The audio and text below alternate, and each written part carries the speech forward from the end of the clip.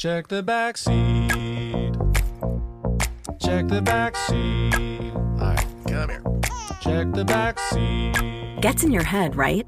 Good. Because every year, dozens of children are forgotten in the backseat of a car by a parent or caregiver. All never thought it could happen to them. But with changes in routines, distractions, or a sleeping child, it can happen to anyone. Parked cars get hot, fast, and can be deadly. So get it in your head. Check the back seat. A message from NHTSA and the Ad Council. As the #1 audio company, iHeartMedia gives you access to all. Every audience, live conversations, trusted influencers, and the insights and data you need to grow. iHeartMedia is your access company. Go to iHeartResults.com for more.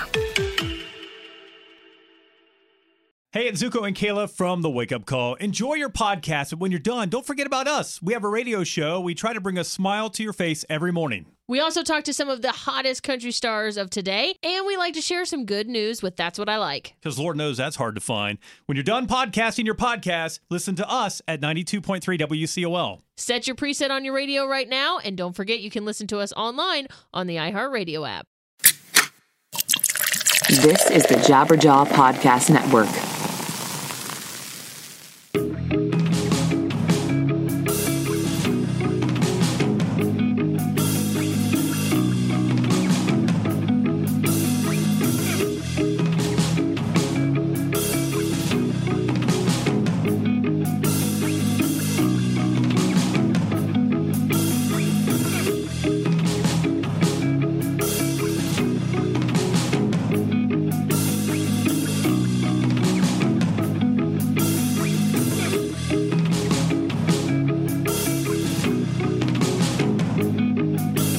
Hello, everybody, and welcome to another... Well, no, I'm lying. This is not just another episode of 100 Words or Less, the podcast. I am your host, Ray Harkins, but this show is completely different and something that I've never, ever done before, and that is interject a family member into this whole weird podcast world. But I'm sitting here in Las Vegas, Nevada, because my grandfather, Leroy Payne, has died. He's 95 years old. He was a rock, not only to me, but this entire family. And it's a really, really sad thing. I mean, granted, he was 95 years old, and he lived an incredible life. And that's who you're going to hear today.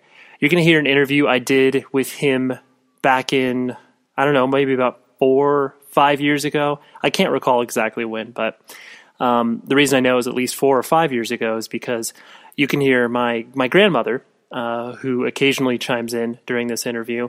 At this time, she was completely checked out because she was suffering from Alzheimer's. So she wasn't an active participant in realistically life, let alone what was happening around her. But so yeah, this conversation is really emotional for me. And the reason that I bring this to you and not the usual standard fare of people who are surrounded by independent music and culture and all that sort of stuff, is the fact that I think this interview not only is entertaining and insightful and meaningful to me, but at the same time, I hope it inspires you, because realistically, so many people around us have incredible stories to tell, have lessons that you can learn from them, and have many different things that are applicable to your life. And sometimes we frankly don't ask them. We don't care. We go on about our lives because many of us are incredibly self-centered and don't pay attention to these things. And I'm not saying I'm better than anybody because I got to have a really, really meaningful relationship with my grandfather. But what I am trying to do is have you pull these stories out of people. Have you look at the family members or other people that are surrounding you and have these engaging conversations, because we are not on this planet for very long, and the more connections that you're able to have with people, the more your life is richer. That's the best way of putting it. So we're burying him on Thursday, and which is basically one day after you will hear this in your earbuds. And I appreciate the opportunity that I have to put it out there, and hopefully some of you listen to this and listen to the whole thing and really hear this incredible story, because here's a guy who lived through multiple world wars, had so many things change around him. It's like, whatever, here we are in the digital era, and we think things are changing so rapidly. But it's like my grandfather and many of your grandfathers and grandparents, television wasn't a thing. Like, it just blows my mind. So anyways, without further ado, this is completely in his memory. I will miss him, and I loved him very much, and I can't wait to share a large bit of his story with you, and hopefully, like I said, it inspires you to pull stories out of people that you love. So, and for some context here, you'll hear some names.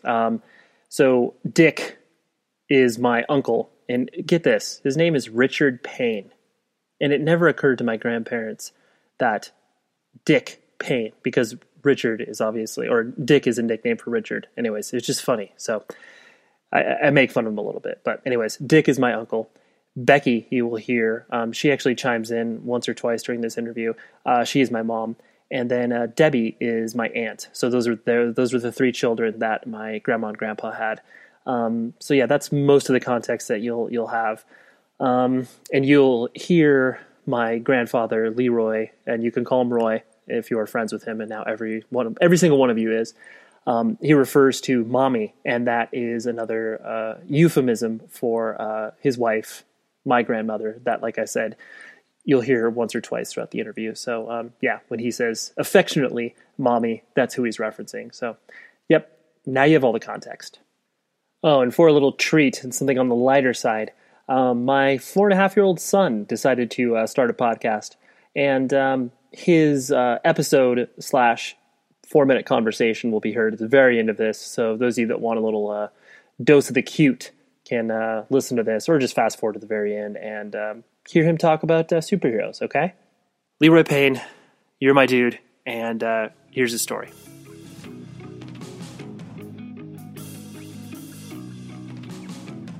I like to start off any interview I do with usually like memories, that I have. And like, there's 3 distinct memories I have that stand out heads above the rest that I have with you. I know one. I'm sure you do. I'll save that one for last then. All right. One of them, and I don't even know if you're going to remember this, but I think one of the first times that you made something for me, you made me a little surfboard. Like this little, because I was just really into surfing when I don't even remember how old I was. Maybe like 9, 10, 11 or something. But it was just this little surfboard. It was like yay long, and you spray painted it like bright orange, or you painted it bright orange. And then I did my own decorations, like put like Quicksilver and whatever these other. But I remember just being like, "Oh my God, Papa made this!" Like it just, I knew you were handy, but it was one of those things where I held something physical in my hand that was like, "Oh my God, he's a magician!" Like, this is incredible. I don't know if you remember the making the surfboard. Yeah. I was just wondering what you've been drinking. I haven't been drinking anything except coffee. Well, that one, I would absolutely not remember anything about it. Because I think that your memory was off on that. Real, I disagree with you. I'm fairly certain I still have the surfboard somewhere, but it was just this little thing. It probably took you all of like 5 minutes to make. It was not a very difficult. All right, well then, maybe.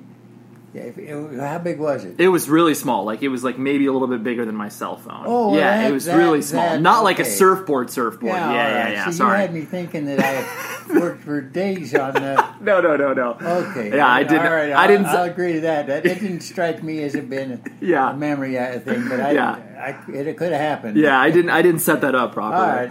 All right. And then also the other, one of the other very early memories I have is when I want to say it was at a golf course, Mission Viejo. Like, didn't we go to the driving range there? Yes.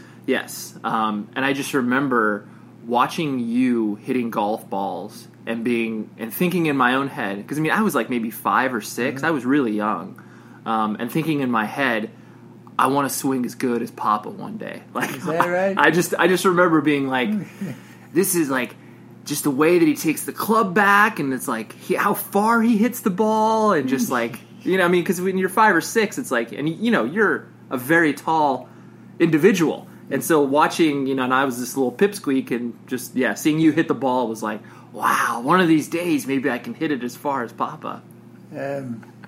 What was the name of that course? Was it just the... That was Mission Viejo. Okay. Just like the country club they had down there? Yeah. And why did we go down? But I remember at Mission Viejo, you as a young pup. Yeah. At the Easter egg hunt. Oh, okay. I vaguely remember that. That golf course. Mm-hmm. But when it comes to that swing, you should really take it, the swing from your stepdad, Randy. He's the golfer. He's the golfer. Okay. You've passed the torch. I understand. Yeah. And then the final memory, which is the one that I think you and I will agree on, is. Well, there's that. There's another one as well, but when you were trying to teach me how to ride my bike, which was, How do you remember that? Right this, I feel that. You want it? That's still your shoulder, just completely. Yeah. So how do you remember that? Were you? I remember I shouldn't have ever tried to help you. The bike. You know, I was about 6'2", riding on a little 18-inch bicycle or something. Right. Your legs. I remember your legs were just sticking out like bird wings, just like. Well, I went right up on my shoulder. Yep. Head over heels. Right. And I remember. That's the biggest memory I have of you. Yeah. Okay. I remember just because it was so impactful, but I remember. I do remember you as a beautiful little boy. Oh, well, thank you. And when you say, car, here's a car. And it's funny because little Raymond loves cars as well. Like, he points at him, and he doesn't say anything yet, but he's just like he's really excited about that. Fascinating. I know. And but I remember, like, when you fell, that I had this, it was a feeling I hadn't felt before in the pit of my stomach, where it was like, you know, I was in horror. I was in shock, like, I did this to Papa. I felt so bad. I was like, even though obviously I wasn't responsible, I still felt so terrible because it was just like this, you know, you were trying to help me, and here you were falling and hurting yourself. I was stupid to even try because it was a small bike. It was a very small bike. So that shows how stupid your grandpa is. Or you could look at it in the positive way, where you wanted to help me ride my bike so badly. That's what it was, really. Exactly. I don't want him to go because I don't know who. I don't know who would have taught me otherwise. Well, you maybe Randy would have gone on that bike. I don't know. Well, you were riding it a little bit, you know. Yeah. You were riding it, and I don't think I was maybe trying to teach you as much as just seeing if I couldn't ride a bike. That's probably what I think. You were trying to prove it to yourself. You did ride the bike before that, so I didn't have much to show you on it. Yeah. It was just furthering my education. Uh-huh. But then. So yeah, obviously, like I said, those are the most, you know, the memories that just jump out at me as far as, you know, our relationship, and sort of, you know, backing up to obviously the beginning, so to speak, of, you know, where were you? And a lot of these questions I personally know the answer, but obviously just want to hear it in your words. You know, like where were you born and where were you raised? Born in Denver, Colorado, 1920. Okay. And left Denver when I was 4 years old. Mm-hmm. To move to Salt Lake City because my dad got a Ford dealership. Oh, okay. And so I presume you probably have no memories of Denver, right?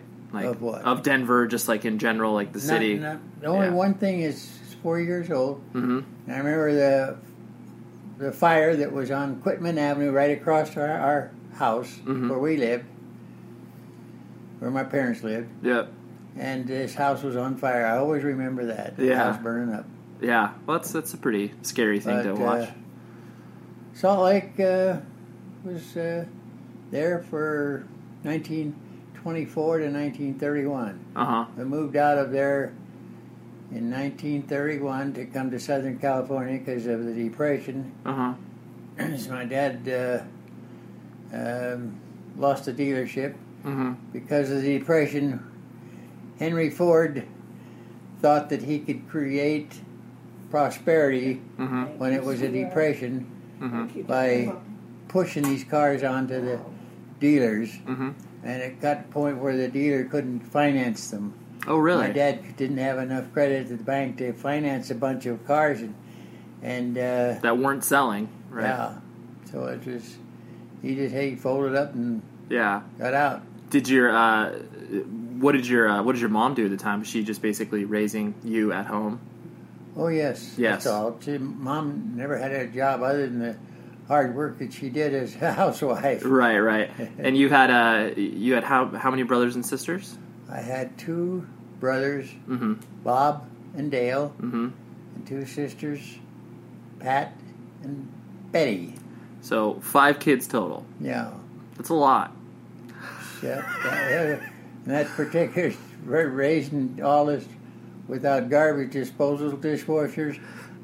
Yeah. I remember seeing Mom on that old washboard, corrugated metal washboard. Sure. Yeah. Like, how did you do it? Yeah, that's exactly it. Yeah.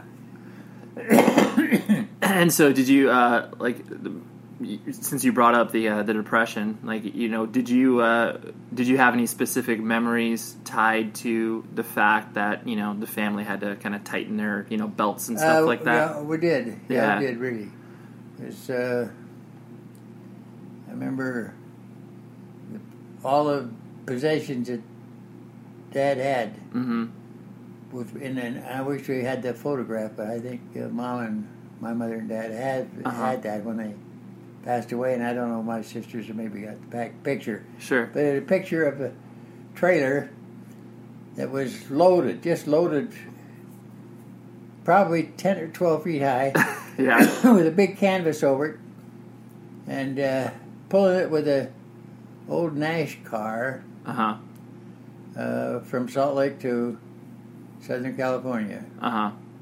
Why did your father feel that Southern California was the place to go? Like, did he find other work here? I'm sure you were too young. He just couldn't find anything in a smaller city like Salt Lake, so he figured it. Got to be more work out there.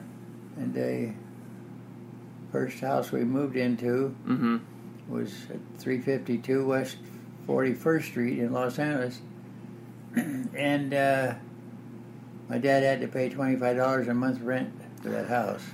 I remember that very clearly. Did he like tell you that, like, oh, this is what we're paying here, and this is you were just all kind of aware of it? Yeah, the first though, that was the first part. The first, my memory's a little foggy.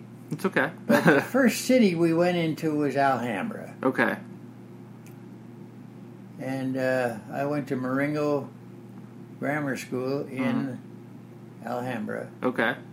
And and it was after that we went to Los Angeles. So. Oh, okay. You went to Alhambra first, too. What little money Pop had, he rented a car lot.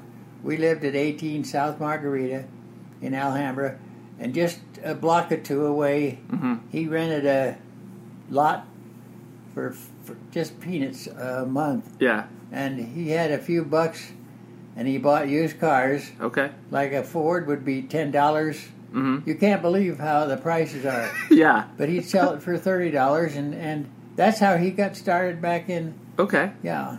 And it was very tough. Now, I started when I was 11 there. I had a paper route. Nice. And did you do that because did you feel like you wanted to help the family out, we had to buy our own clothes. Pop was. Got it. Yeah, we had to work and buy our own. See. Got it.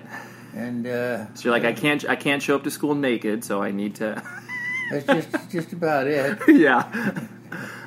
But our paper route was what supported it. But, and then we went, like I say, to Los Angeles. He got a job with a Ford dealer Oh, okay. as an accountant. Oh, okay. And He was never doing like sales of cars. Like he was, he was an accountant. He was an office manager. He was sharp on numbers. That's good. He was real sharp on numbers. Got it. And so were you always going to when you started grammar school? We call it elementary school now. Yeah. But so when you were going through school, like, did you find yourself being interested in school, like, or did you kind of? Well, I don't know. I skipped 2 grades. Okay. Because the teachers I was a bad teacher, a bad student, or because I was smart. I never figured that out. They never told you. No. They're like, either get this Roy Payne out of our hair. But I did graduate at 16, and you graduated high school at 16? Mm-hmm. Wow. Yeah, that's really young. I skipped the 3rd grade and the 7th grade. Wow. And I got the report cards to prove it because you had to show your parents. In fact, one thing about the cards, the report cards, was that we had to have our parents' signature. Okay. And it shows what I was like because you forged it. One of it, I forged my mother's name, I believe, Mrs. E.R. Payne.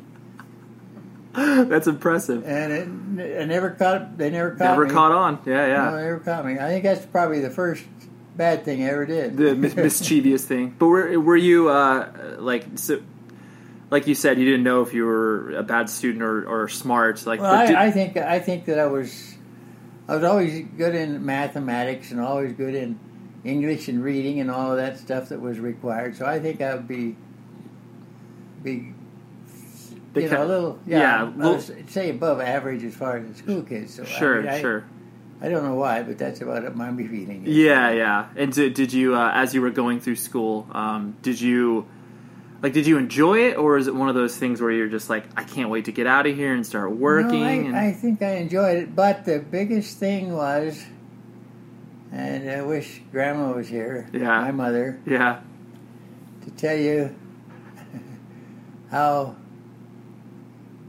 I used to get into fights. Really? In school. That's my biggest problem in school. Okay. And I don't know whether, because I looked like a string nerd, bean? a nerd. Oh, okay, yeah. I had these glasses on, and maybe that's because the other guys picked on me. Okay. See. And I came out good with it. Pop was kind of a strong scrapper. He didn't want to have anybody beat him either, my dad. Got it, okay. And so he used to teach us how to defend yourselves. And so okay. finally I did defend myself, and I had quite a few fights until everybody left me alone. Really? So you had to... I'd come home with torn shirt and great scratches on my face. Sure. Just school. We used to get pretty good crowds around us too. So because of these, did you have kind of a group of friends that kind of stuck together because you guys were getting picked on, or were you kind of like the I think I was much of a loner. Lone wolf? Yeah. I think it's considered me a nerd. Really? Just because? And was it because you were so interested in like math and reading? It could be. That's the reason it could be. Yeah. And so did you in high school, we call it? Did you play sports, like any organized sports during that time, or was that? No, couldn't because I had to work. I had paper routes after school. Yeah, not enough time. Yeah. That's what do you remember? So most of these fights, did you end up winning them, or were they kind of a draw? I think I did good in all of them. Yeah, I just find it funny because I still to this day I'm 31 years old and I have never gotten a fist fight. Oh, is that right? I have never. Yeah. I mean, I've maybe punched 2 people, but it's never escalated into a fight. And I think your experience is very it's common for that time period. Like a lot of people just kind of fought. Like exactly.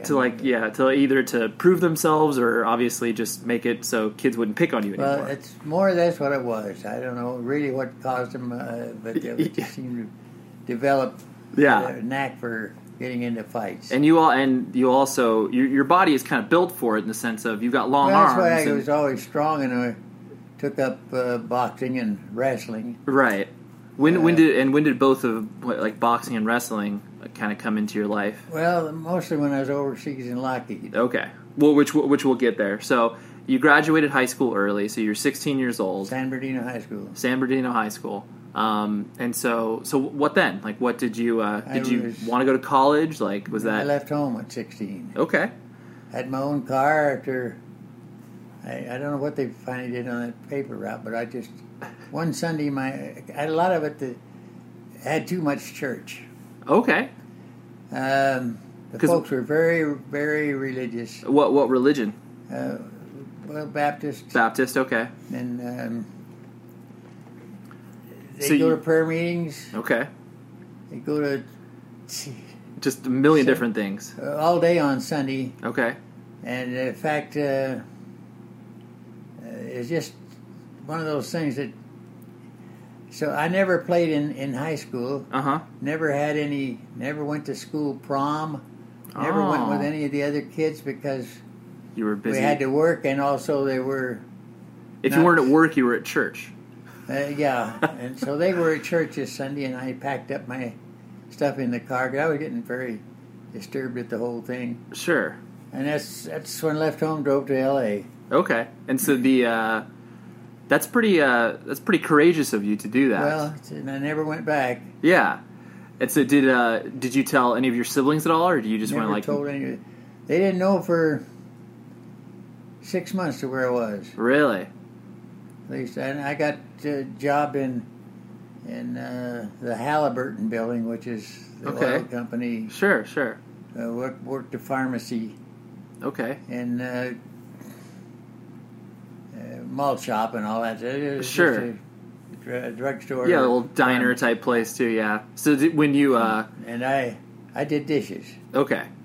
And so when you left, you had no plan really. You were just like, I just need to get out of here. That's all it was. There was no plan ahead of time. Right. Didn't know what I was going to do. Right. And that's interesting because a lot of people, especially from my generation, a lot of people still have the same experience where it's like their parents raised them a certain religion, and by the time that they hit of an age where they can start to think for themselves, they're like, stop forcing this on me. Like, stop pushing this down my throat. And they end up rebelling or, like you did, running away. Yeah, well, they were so strong on this religion that the pastor and my dad and a few other guys in the church would hold these street meetings. Oh, okay. Religious street meetings, and go down to Westlake Park or any place where they... tramps or bums was, and they try to convert them, yeah, convert them, and we always had to drag along and stand in the street with them. Yeah, really, the curb street, right in this gutter part, right, street thing. And we used to. Those were the things that just. It was uncomfortable. Kind of forced. It made you turn you off. Forced on us, And, sure. And it wasn't a very good. I didn't have a good child life. I don't think. Yeah, you don't have fond memories of that time. No, I didn't have. Yeah. So I can remember all the struggles we went through, and my dad wasn't the easiest. He was one of those strict parents. Father. Yeah. If Bob and I get in a fight, my brother, he would make us walk around the whole block. Okay. With our arms around each other's neck. Just like a loving kid. Yeah. So that just make us not to fight anymore. In other words, that's the way he...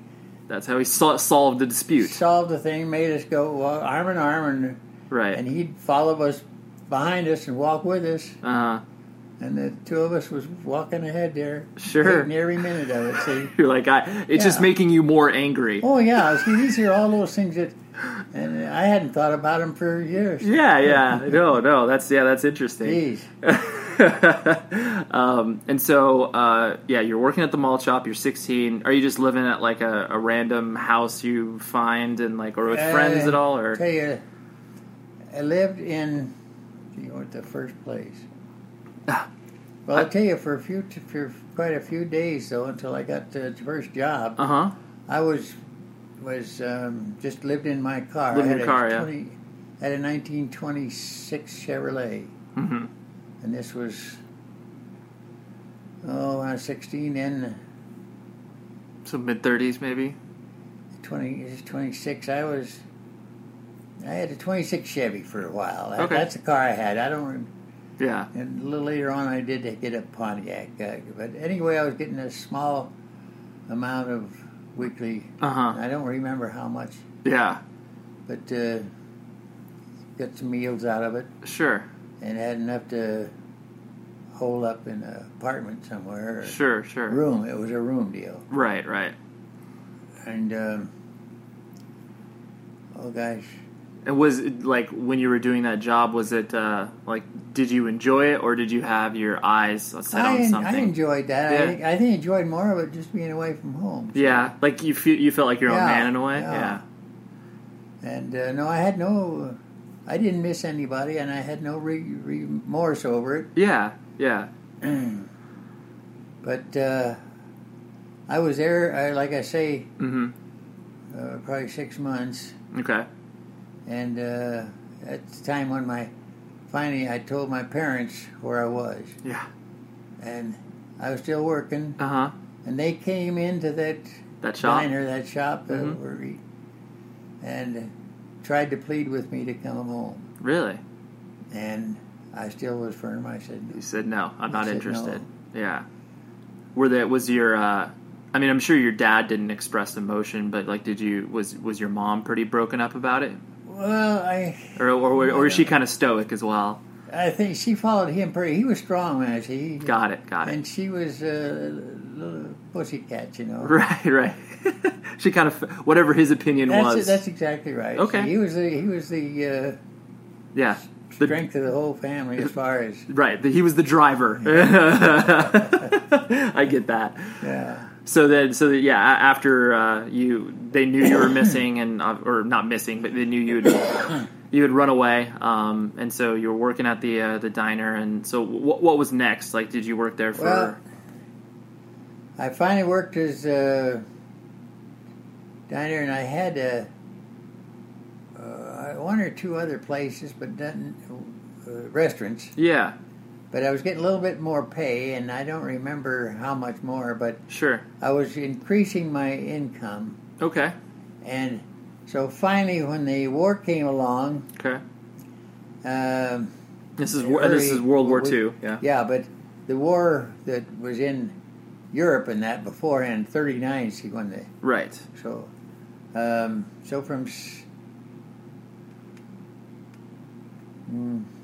Yeah. I did have 2 lost years there. It's okay. This show is sponsored by BetterHelp. We all carry around different things that stress us out, right? Like maybe it's something really, really small, like, man, that parking space, it's always taken. And I wish that I would be able to like get it instead of, this person that maybe, isn't the most courteous and considerate. I know that's something very random, but it's true. We all experience different things throughout the day that trigger us in so many different ways. And there are many times where I have been like, I wish that I had a spot or a repository for me to, get this stuff off of my chest. Because if you bottle it up, that is no bueno. And then all of a sudden you explode on a coworker or a friend or a family member being like, the parking spot. And people are like, what are you talking about? That is where therapy comes in. And I love working with BetterHelp because I'm a huge advocate for therapy, broadly speaking. So if you're thinking of starting therapy, please give BetterHelp a try. It is so easy because it's entirely online. It's designed to be convenient, flexible, and suited to your schedule. All you do is fill out a brief questionnaire, and then you get matched with a licensed therapist. And if you are not vibing with the therapist for any reason, you can switch it out at no additional charge.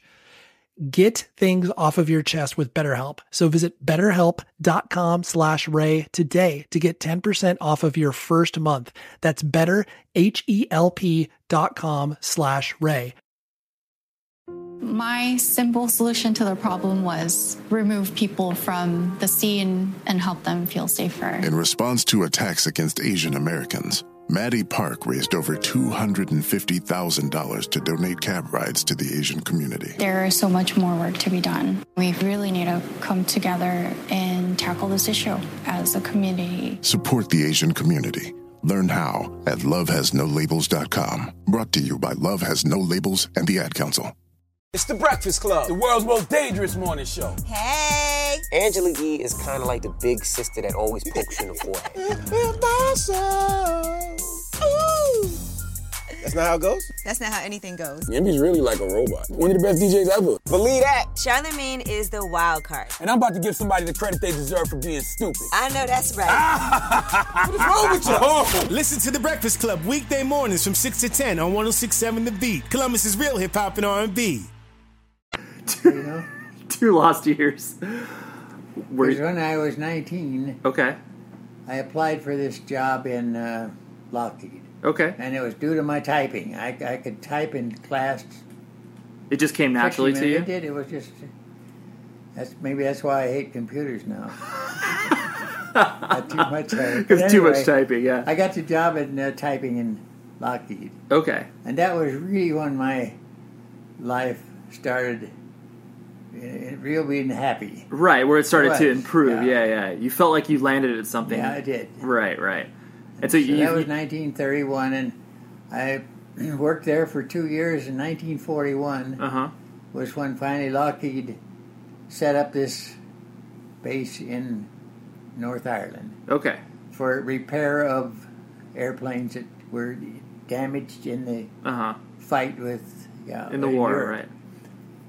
So But you got good pay then. You got the job in L.A. though, right? Like you landed the typing position at Lockheed, or were you? No, I didn't. I wasn't. I lost.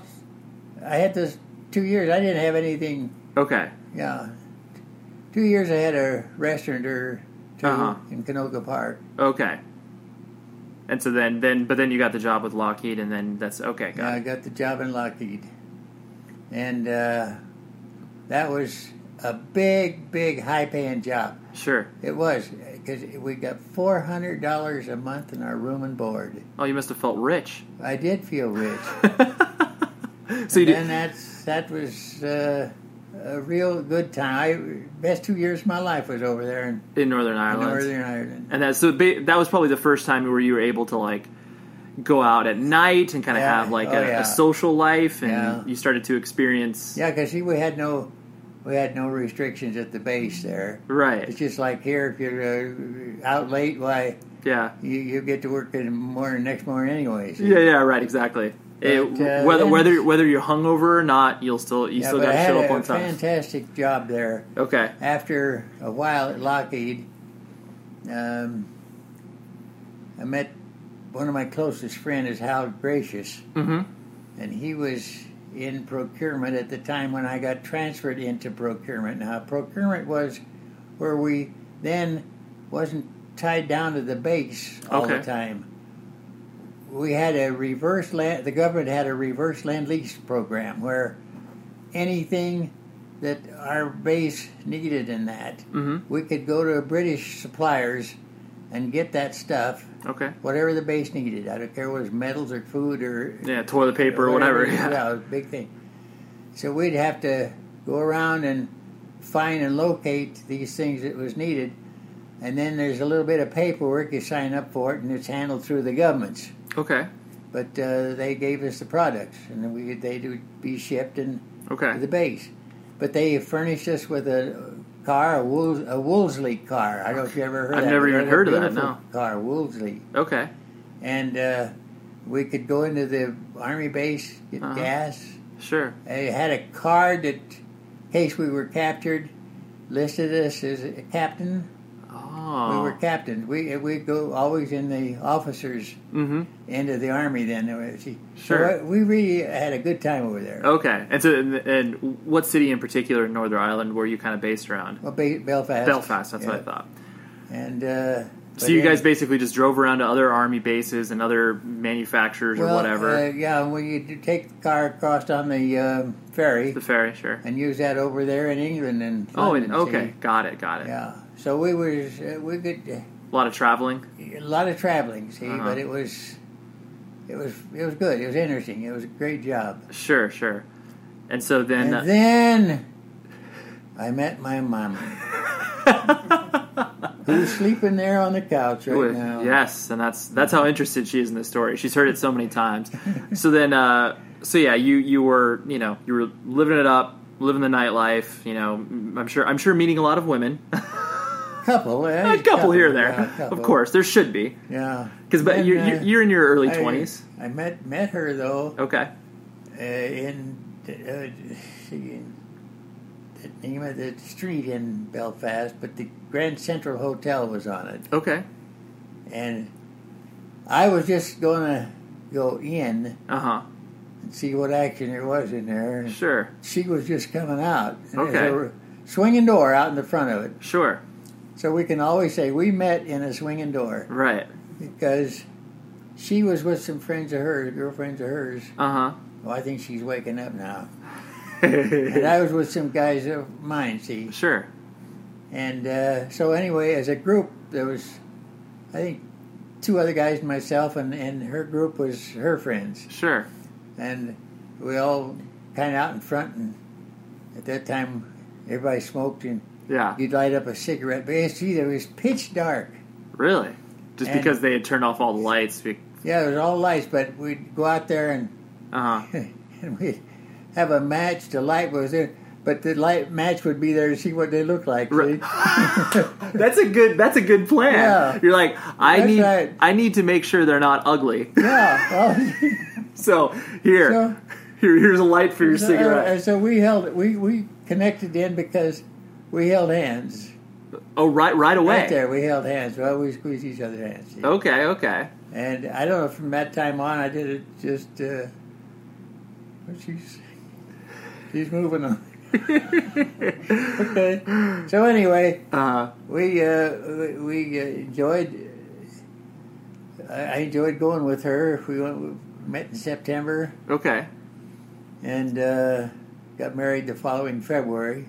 And it seems like because you guys it was very common because at this time you were like what 23 20 yeah, married. Okay.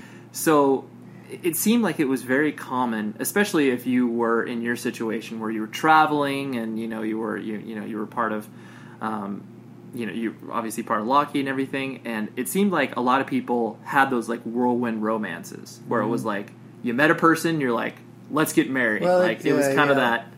It just happened so quick. It was because we just that same night we went across to there was a white crosser, it's kind of a drugstore there.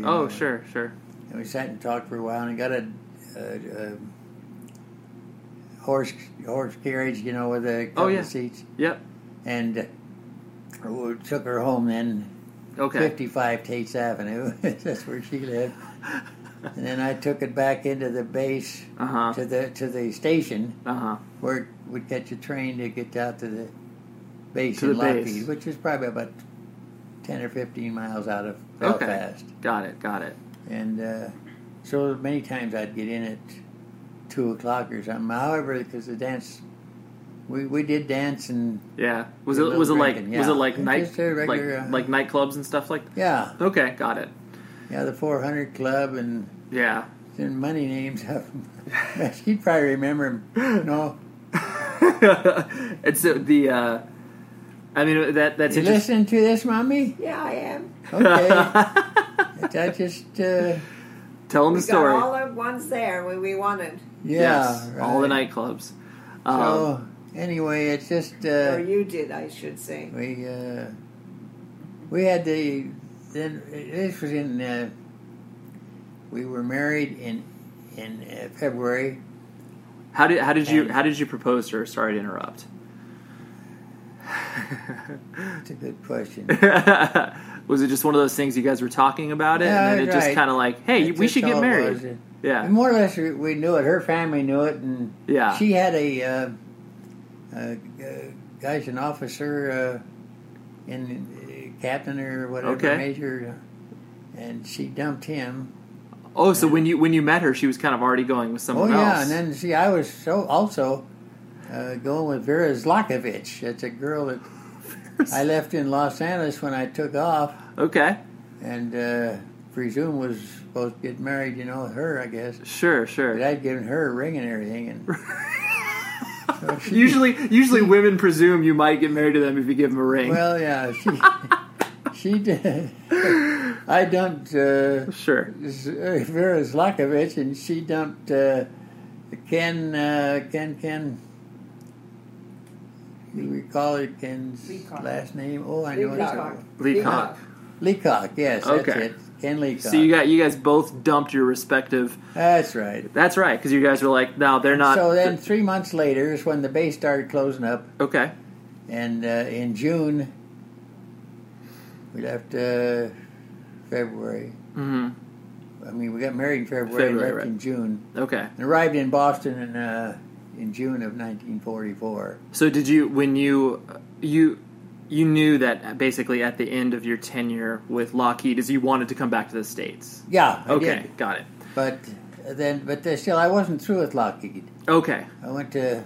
Or when that, like you said, when that base was closing up, you're like, okay, Yeah. I'll go back. Got it. Yeah, so we got on the train. We had a wonderful train trip across the country. Mm-hmm. Everything was by train then. Right. And but the boat ride from Ireland to Boston, that was pretty terrible, right? It was during the war. We were still worried about all those German submarines and it zigzagged. It took us 10 or 12 days. I know it was about 2 weeks almost. Jeez. They zigzagged to just got us safe. That's why we were thankful that we. Of course. Yeah, and we were seasick, but we kept from seasickness after we learned it. We just kept walking the deck. Okay. All day long. Really? Yeah. Is it you just woke up and just started walking? Well, right. People would be sick and all, but we started walking, and it finally we got used to it. So, wow. Okay. But that was a long, torturous. Yeah. And it was I'm sure staterooms and all was dirty. I'm sure. Yeah. But before that, when I had to go through a lot of paperwork to get her to go with me. Sure. And legally, I had saved enough money and paid for her canard thing. This was canard that brought us back. Oh, okay. And guys, when you stop and think of all these different things, it's quite an experience. Yeah. So, but we had this wonderful train trip then. Okay, from Boston to L.A. Mama used to love to drink with all the guys that was on this. Oh, I did. I enjoyed it. So anyway, she did. She loved being around with the guys, and they'd buy her drinks. I'm sure, and they liked her, because she was. They were all lucky guys. A lot of them in the train that was coming back, and so we had little small quarters, but we did have fun on that train trip. Sure.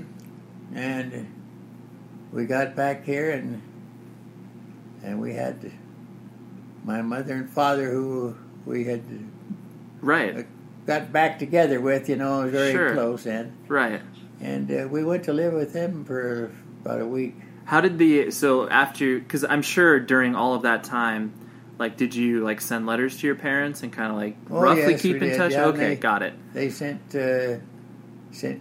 care things to us, Okay. So they had known that you got married, instance, and you were. They knew I liked popcorn. They sent me. They didn't have popcorn in England. So you were like, "Where's my popcorn?" I took this popcorn over to 55 Tate's Avenue at her house. Sure. This was while we were going together. And they sent me the popcorn, and they couldn't believe what this happened when you fried that in a frying pan with a little grease. How it popped, yeah. How it popped. So it was a new thing for them. Right, they're like, what is happening? Yeah. Yeah. And so those are little things that... Yeah, no, those are incredible. That I hadn't thought about for years. And so you, when you went back to LA and you met up with your parents, were they first of all excited to have you back and excited that you had married and you kind of were a grown man in a way? They were, but we were we had a little family squabble there. See, we were smoking, both of us. Okay. And we were in a bedroom of theirs. Sure. And not thinking at all, was selfish, I guess. Yeah. But we did light up cigarettes. Okay, in their house, and they weren't. In the house. They weren't keen on that. And that, again, made me think, geez, you got to get the hell out of here. You're like, I can't even smoke in this house? Like, really? Well, everything, everybody could smoke in the house. Uh-huh. But they didn't like us smoking at all, see? Oh, so it was a double standard. Yeah, they didn't like us smoking, period. Right. So I thought, well, it's time to find something here. And I did have, I recall when came back, we couldn't get an apartment for some time. You had to sign up for them. They were very scarce. Okay. Yes. So one of the first things that we did when we got here was foolish, but we did it. Uh-huh. We got a Buick, I believe it was. Okay. Got this Buick, because we had Buicks quite a bit, but we got this Buick and it paid $3,300 for it. Okay. That's pretty expensive at the time, right? It was. Yeah. My simple solution to the problem was remove people from the scene and help them feel safer. In response to attacks against Asian Americans, Maddie Park raised over $250,000 to donate cab rides to the Asian community. There is so much more work to be done. We really need to come together and tackle this issue as a community. Support the Asian community. Learn how at lovehasnolabels.com. Brought to you by Love Has No Labels and the Ad Council. That was New Buick. We didn't go for the second. That wasn't a secondary. Yeah. But so that took most of our cash. But then along came the opening for this apartment that we went to. Oh, okay, that you had applied to. Yeah. Sure. And we loved it there. We had a lot of fun there in that apartment. That was another one. That's where we met a lot of our friends. A lot of your friends, yeah. Bud and Maisie Dunn. I went in business with Bud later. Okay. So did you guys, once you had your apartment, did you guys host dinner parties and have people we played over? Scrabble, we played Monopoly. Sure. So you guys were a pretty social couple. Yeah. Taylor's was another family that was there that we liked. Remember Taylor's, Mama? Oh, sure. Okay. But then, let's see. And so you still were working for Lockheed at the time, right? Yeah. I come back to work for Lockheed. Sure. And were you still were you doing typing still for them, or did you transfer into some other position that was? I got back into the identification department. Okay. And that was where we started. I was able to read fingerprints. I learned a lot in that one. Oh, wow. Investigative part of Lockheed's operation. Okay. But then this is when we saved a little bit of money again. Okay. And we bought from Bill Roberts, who was a executive for Disney. Oh, okay. We went looking around for lots. Uh-huh. And we heard about this place in La Crescenta. Okay. That had some lots. So we found this. Bill Roberts had these lots. And he was such a nice guy. He just, I don't know, it was for $50 or $100. He sold us a lot. Wow. And so green, but it changed. This is when I started changing into a whole new job deal. Yeah, career, sure. Career. Let's see, we went just paid for the lot. Uh-huh. I guess he had the mortgage on it. Okay. But I started building. Okay. I still was working for Lockheed. Okay. And that was about the time. Well, Dick was born just before that in the apartments. That's right. Okay.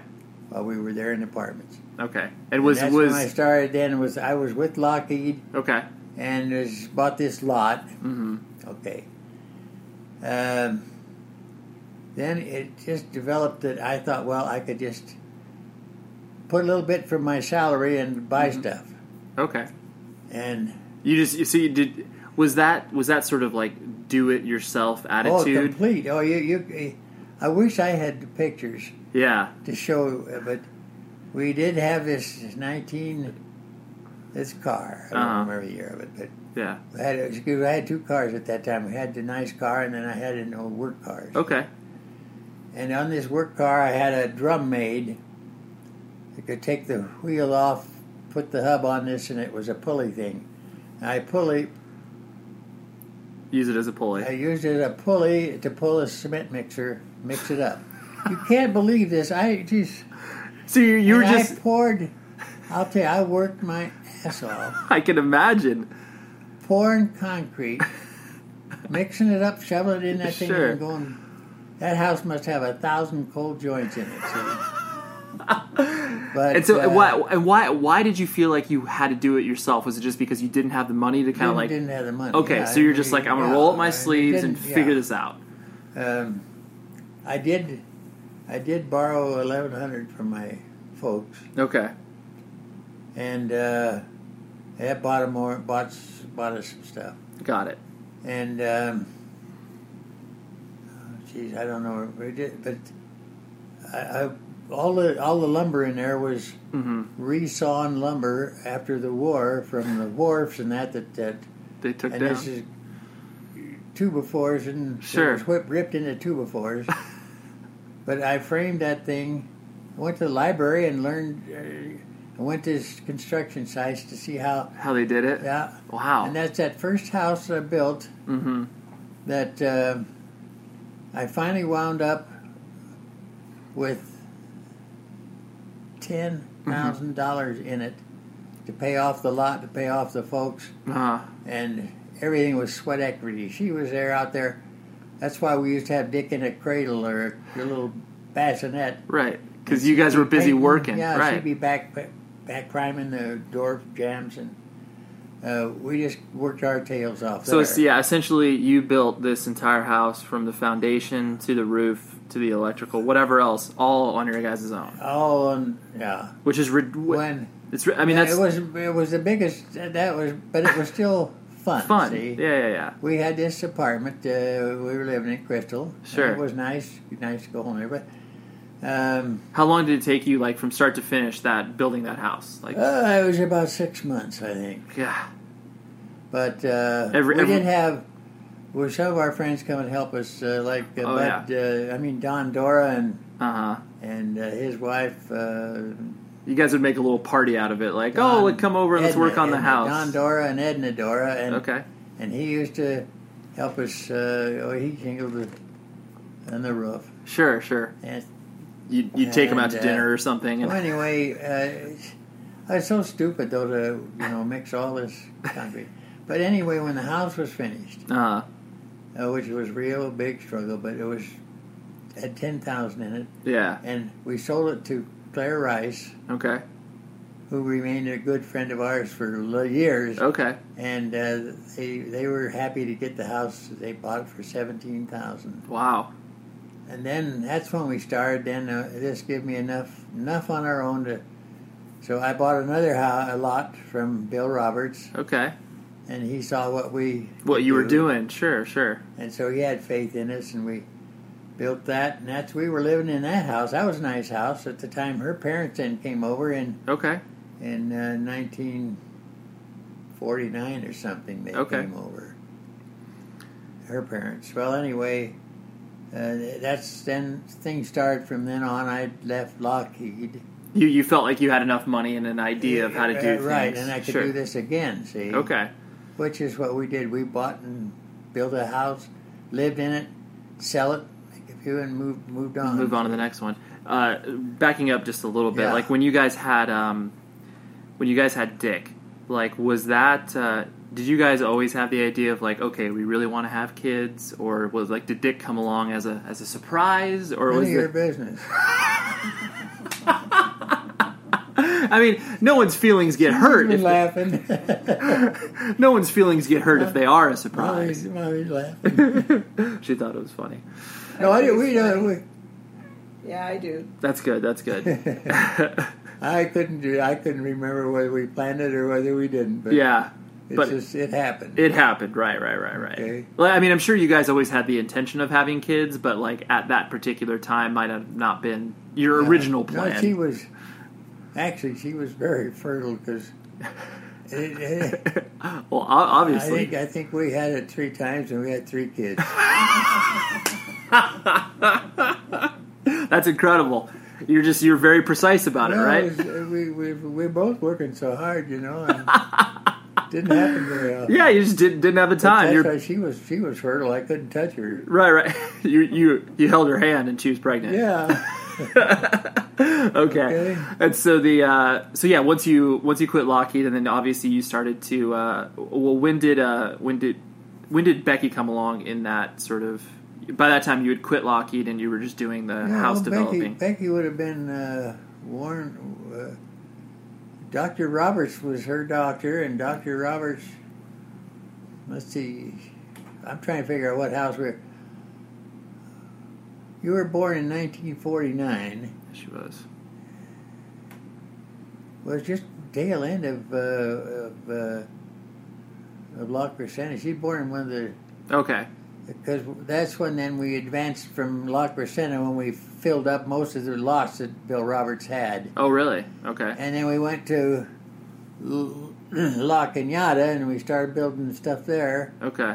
And in the meantime, during all this time, yep, our friend Bud Dunn that owned that Dunn's Paint Company. Okay. Dunn Edwards Paints. Yeah. Well, it was Frank Dunn. It was our buddy in the Oh, Crystals. really? Wow, that's funny. Now it's an empire. That's how we met him, see. Okay. So he financed, bought this tract on Manhattan Avenue in La Crescenta. Mm-hmm. And we built about 20 or 30 houses there. Wow. Oh, I know then, and that's the time. That was 1954. Okay. Because that's when we took this trip to Ireland, and Becky was about 5 or 6. Okay. So I don't remember the house we lived in when we had taken her to the hospital. I mean, sure. It took Mommy to the hospital, really. Right. But anyway. So did you, like, as your business was growing, like, did you have a name for the business that you were doing, or it was basically just? Well, we had different ones. Okay. Pay Dunn was a corporation with Dunn and Payne. Okay. And then in La Cañada we had partnership with Gus Frank. Okay. And so it was. But I know my name was in that. Was Frank? Yeah. Well, anyway. Yeah. Anyways. It doesn't matter. He is in the real estate business. So okay, got Frank, it. And they were friends of ours there on Flanders Road. Okay. So I'm trying to think of what, but I'd have to say that we were living on Willow Lee. Mm-hmm. At a Red Barn House. Okay. I think that's what it was. It was one we built there in La Crescenta. And by this time, like, it was the 50s, and there was such a housing boom in Los Angeles, so, like, everybody was moving there, right? Like, there was a lot of people that were... 1950? Yeah, like in the 1950s. I mean, that's why... Well, yeah, and that was good growth then. Right. It was after the war, and things really got going. Right. What I always find interesting, too, with, different generations is, the invention of things, where... What came along, maybe not even specifically like during the 50s, but like, obviously there's a lot of things that have happened during your lifetime, but what were the, maybe 1 or 2 things that came along that sort of just blew your mind as far as inventions were concerned? Well, there's a television. We bought a little 11-inch television, Admiral television. Okay. And that was $800 or $900. Sure. To the screen. It was, yeah. Well, anyway, that was one of them. Then naturally, when you get into later on and get the moon stuff and all that, going to the moon, and it was a very progressive period for invention and improvements, because that's when the things were in the kitchen, for instance, the dishwashers and the nice microwaves and all that stuff come along. Sure, but. There's not much more left now.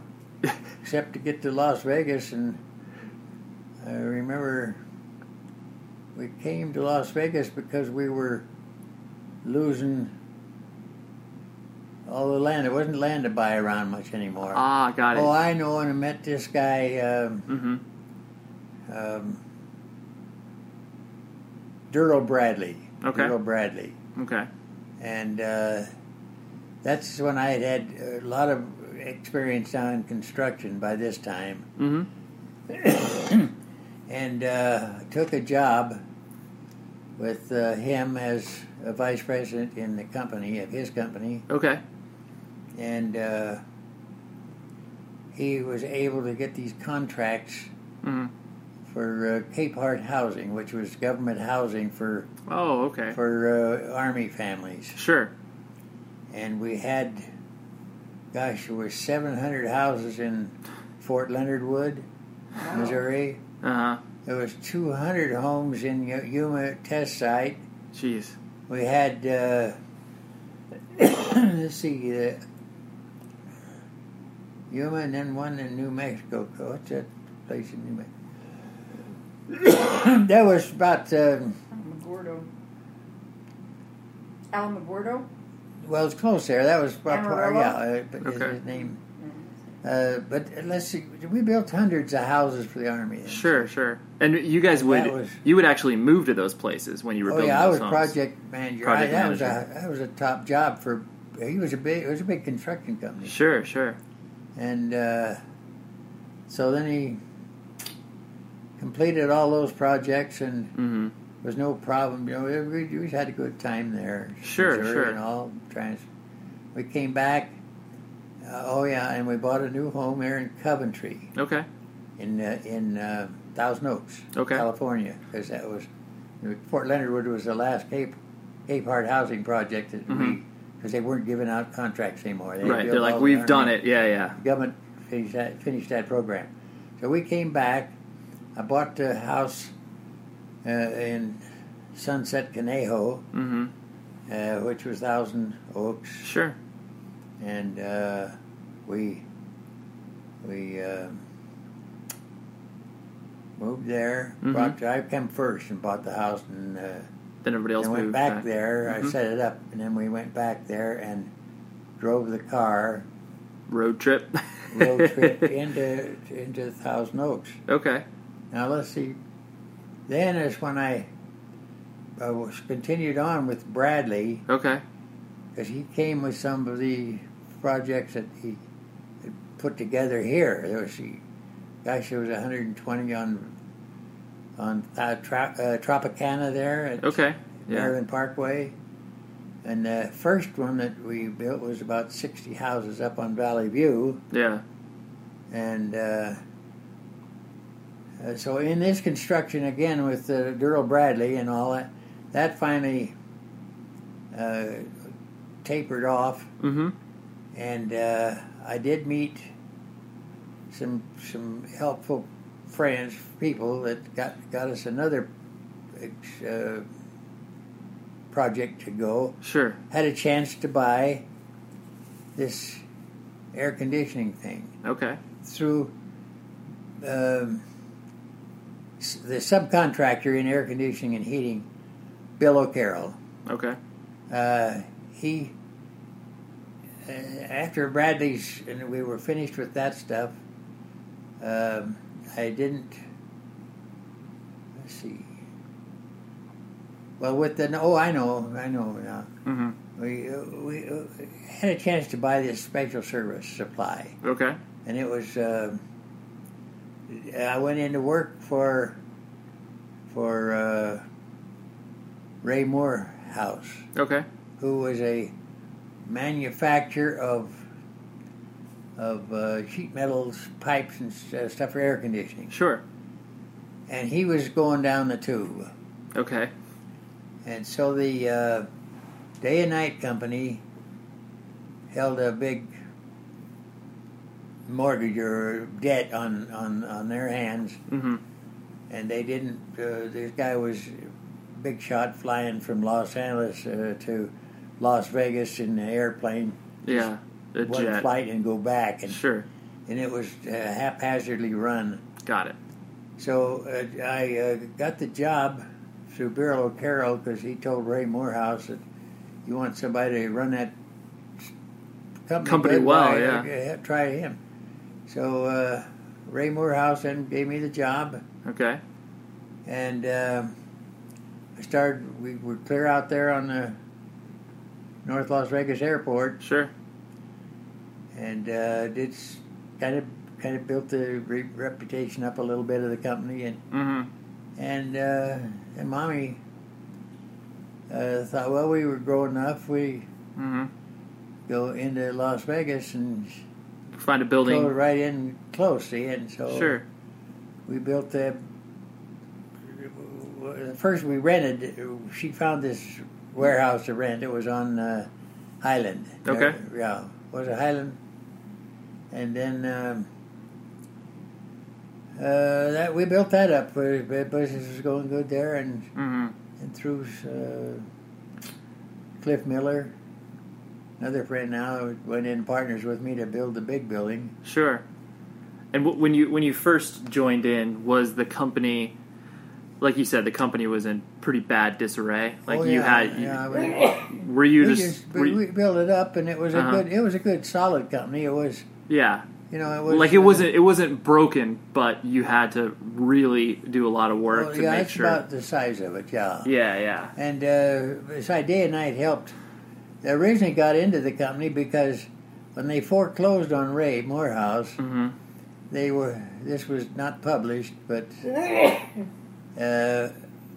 it went up for sale. Okay. Their amount that was owed them or something went up for sale. And so Day and Night told me, if you just go at the attorneys meet on the front steps of this building, okay, and they're holding an auction, why you'd be the only one that bids for $50. So we bought special service for $50. That's incredible. They're like, we only want you to have this. And it was Roy Chapline, who hooked that up. Roy Chapline helped us through the whole thing, and they finally waived the $50-some thousand that Morehouse owed, and then we turned around. We sold more day and night units in this town than anyway. It was the number one air conditioning in town, right? Which is it's so funny. Anytime I tell anybody, like, well, first of all, when I tell people I was born in Las Vegas, they're just like, that's weird. No one's born in Vegas. But then when I tell people, like, what my family was a part of as far as, like, the construction, I'm like, oh, air conditioning, and they're like, oh my gosh, of course air conditioning in Vegas. And it's like, yeah, I mean, that's an extremely profitable thing to work in here. Everybody needs air conditioning. Yeah. And so kind of to wrap things up, because a lot of the the stuff that you experienced here in Vegas is stuff that I remember, and obviously my mom remembers. But you have such a a do-it-yourself attitude and spirit. If you can pinpoint kind of where that came from, and then what sort of... I think a lot of it is just luck. I was, at the right time. Yeah. At the right place at the right time, and took a gamble on whatever. Sure. Ever did. But you needed to back it up with hard work, though. Oh, it's true. Yeah, it's true. No question about it. Because I think there's something to be said about you have timing is everything. You have to be at the right place at the right time. That's where a lot of breaks come. But then in order to the real challenge in life is being able to deliver on that. Is to be able to capitalize on that timing. Yeah. But it's been a great trip. Yeah. I had special service supply and sold it for retirement, more or less, in a way. Right. And we've had a good, easy life since. Yeah. And now we wind up, we've been married for 68 years. Right. Which is incredible, because obviously there... But the rest of the 25 so years here is just golf and golfing and Sure. Experiencing all the Had family. I'd say a very easy retirement. Yeah. Good retirement. Which is good. That's what it should be. But anyway, that's... Yeah. Well, one last question I wanted to ask, where basically what sort of advice would you give to a person in regards to, maybe like their, whatever their profession may be, what sort of advice would you give to be like, all right, you should do, these things in order to be successful, or, what sort of advice would you give to younger people? Well, it's a hard question. It is a hard really question to say, because there's a lot of stuff that goes into it. So many people are so different, see? Yeah, for sure. And I think that some people recognize opportunity a lot easier than other people. See? It's true. And some people are very happy with their normal job and happy to stay right there where they are. Yep. And other people are, ones that take the risk or gamble or go into the unknown. Sure. And they come through at times. And we were ones that took all these different gambles and came through. We were happy. But right. It's hard to tell what you tell any specific person. Except we'll just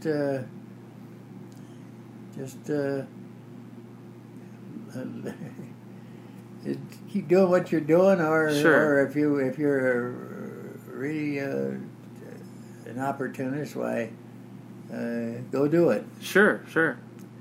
If a chance comes along, but it's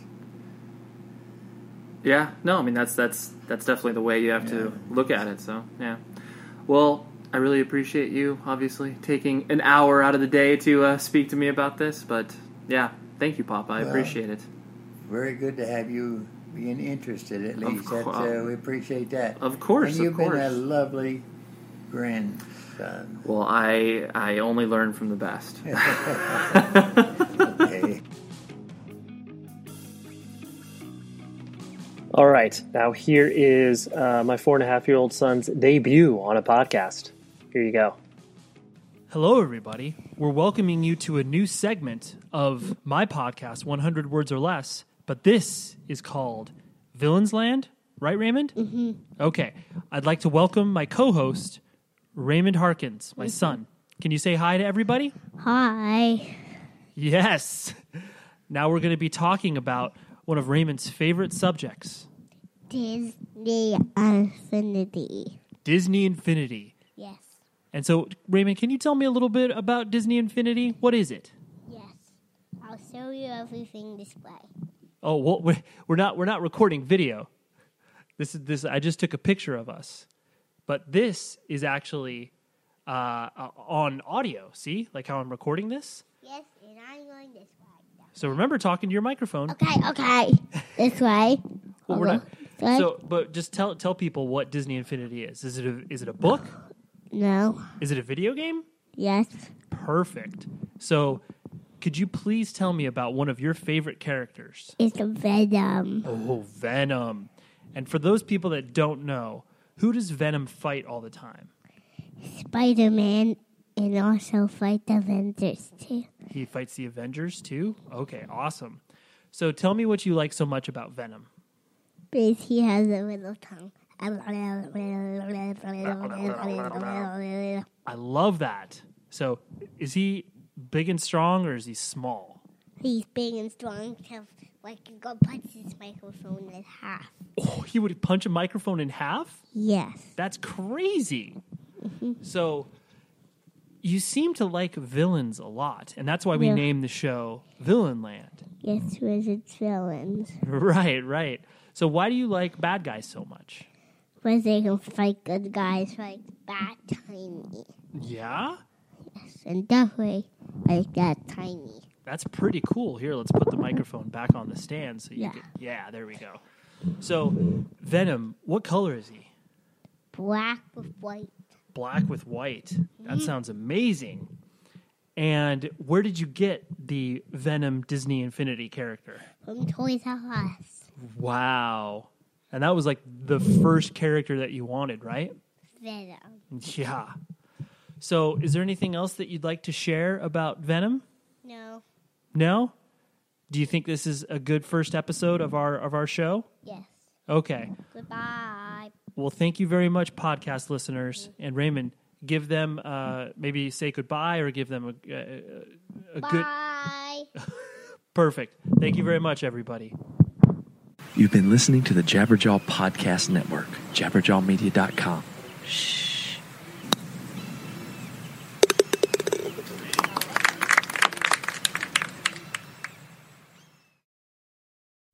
The show is sponsored by BetterHelp. Trust me in saying that no matter who you are, mental health challenges can affect you, and how you manage them can make all of the difference. That's why everyone should have access to mental health support that meets them where they are and helps them get through. BetterHelp provides online therapy on your schedule. It's flexible, simple to use, and more affordable than in-person therapy. Connect with a licensed therapist selected just for you. Learn more at betterhelp.com. That's betterhelp.com. Check the back seat. Check the back seat. All right, come here. Check the back seat. Gets in your head, right? Good. Because every year, dozens of children are forgotten in the backseat of a car by a parent or caregiver. All never thought it could happen to them. But with changes in routines, distractions, or a sleeping child, it can happen to anyone. Parked cars get hot, fast, and can be deadly. So get it in your head. Check the back seat. A message from NHTSA and the Ad Council.